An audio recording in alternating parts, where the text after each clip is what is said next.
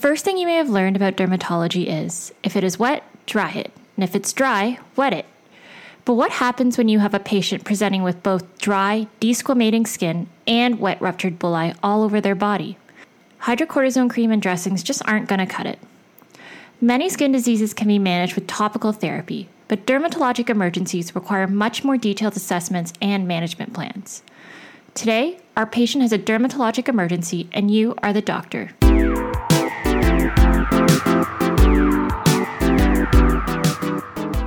Welcome to The Internet Work, a podcast written by medical residents meant to serve you better on the wards and on call.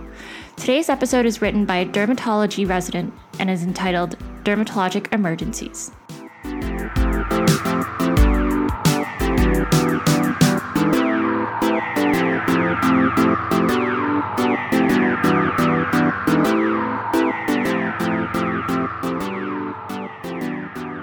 All right, time for a minute physiology.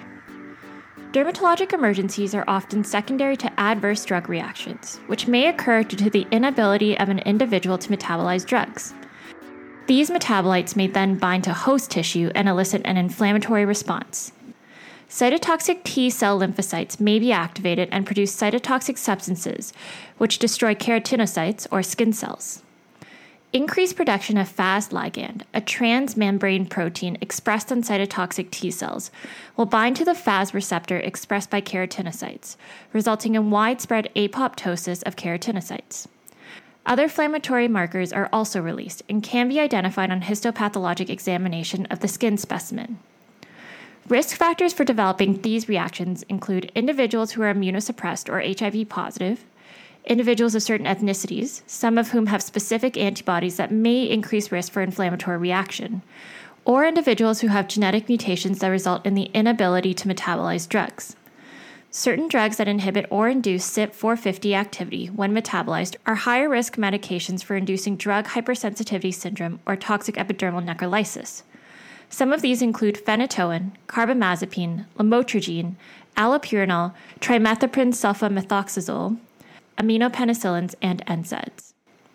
Dermatologic emergencies may also occur in individuals with active or reactivated HHV6 or 7 infections, particularly after starting new medications.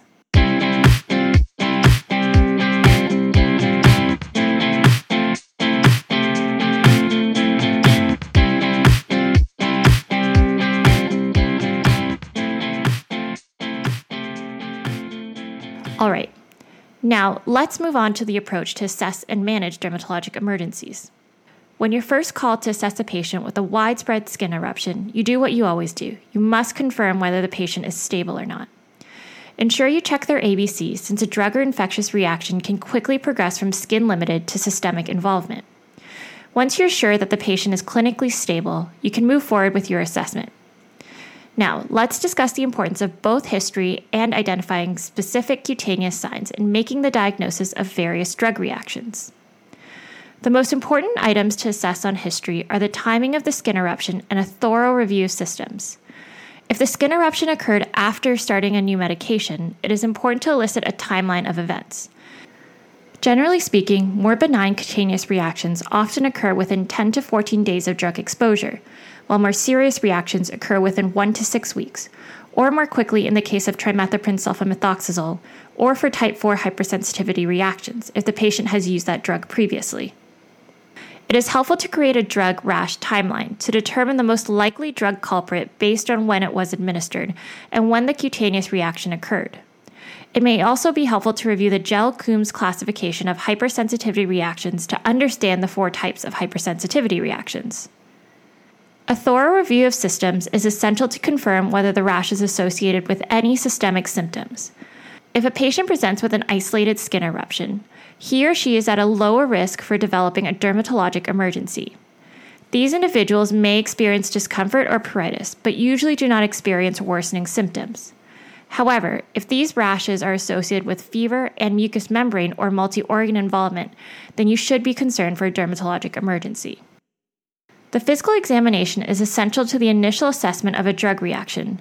A morbilliform exanthem associated with fever and organ involvement, including liver, lung, kidney, pancreas, and thyroid, is classic for drug hypersensitivity syndrome, DHS, formerly called DRESS, or drug-induced reaction with eosinophilia and systemic symptoms. Morbilliform refers to a rash that looks like measles, which typically presents as multiple light pink macules and papules diffusely all over the body. Urticaria occurring with fever and arthralgias are often secondary to a serum sickness-like reaction, or SSLR. Pustules associated with fever and lymphadenopathy are typical symptoms of acute generalized exanthematous pustulosis. Dusky erythema, vesicles, bullae, and atypical targetoid lesions with mucous membrane involvement and skin sloughing will occur in individuals with Stevens-Johnson syndrome, which is defined as having less than 10% body surface area involvement, or toxic epidermal necrolysis, which requires greater than 30% of body surface area involvement.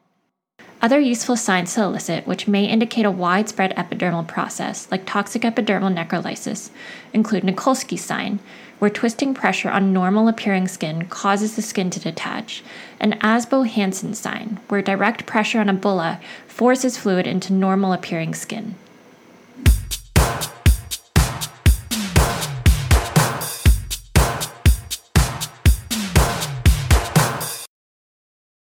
All right, on to our workup. If the rash is associated with no systemic symptoms, there is often not a need for further investigations. However, to determine this, basic blood work will help assess the function of other organs. A CBC electrolyte panel, glucose, creatinine, urea, liver enzymes, urinalysis, VBG, and lactate should be completed on most patients to assess for systemic involvement. In particular, eosinophils and liver enzymes are often elevated in hypersensitivity syndrome. Complement levels, C3 and C4, can be ordered to help differentiate some dermatologic emergencies.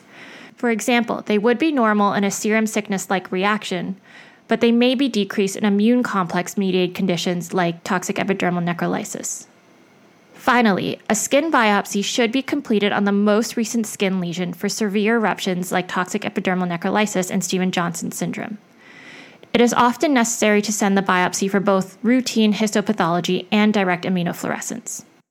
When you're thinking about treating a dermatologic emergency, the first thing to do is to stop any offending medication that could be causing the drug reaction. Next, consider any supportive measures a patient might require. This might include IV fluids and analgesia as needed. For patients with Stevens-Johnson syndrome or toxic epidermal necrolysis, they should be admitted to an ICU or burn unit for close monitoring, adequate wound care, and airway support if needed. A dermatologist should always be consulted, and ophthalmology, gynecology, and urology consults should be considered if there is any risk for ocular or genital involvement. For drug hypersensitivity syndrome, serum sickness-like reaction, and acute generalized exanthematous pustulosis, a short course of immunosuppression is usually indicated. Corticosteroids can alleviate symptoms and shorten recovery time. Treatment for Stevens-Johnson syndrome and toxic epidermal necrolysis is still controversial.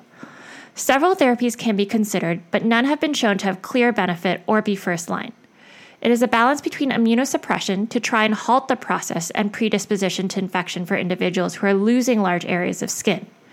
Cyclosporin 5 to 7 milligrams per kilogram per day has been shown to be effective by inhibiting T-cell-mediated perforin and granzyme release and decreasing fast ligand expression. Etanercept, 25 milligrams every 3 to 4 days, can also be used to inhibit TNF-alpha production. Systemic corticosteroids and IVIG can also be considered. All right, time for a medicine minute. Did you know that multiple studies in NEJM and JAMA Dermatology have reported that about 30% of patients diagnosed with presumed cellulitis in hospital had alternate diagnoses after being assessed by dermatologists? Overdiagnosis is a common error in managing dermatologic emergencies, so it is important to keep your differentials wide and consult dermatology whenever you're unsure.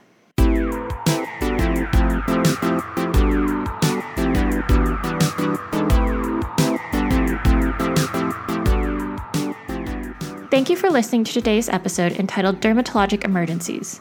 This episode was written by Dr. Nico McClellan, dermatology resident, and reviewed by Dr. Phil Doran, dermatologist, and Dr. Daniel Brandt-Vegas, general internal medicine. The Internetwork series was created by Allison Lai and developed by Zara Morali and Leah Karianopoulos. This podcast was recorded and produced by Allison Lai.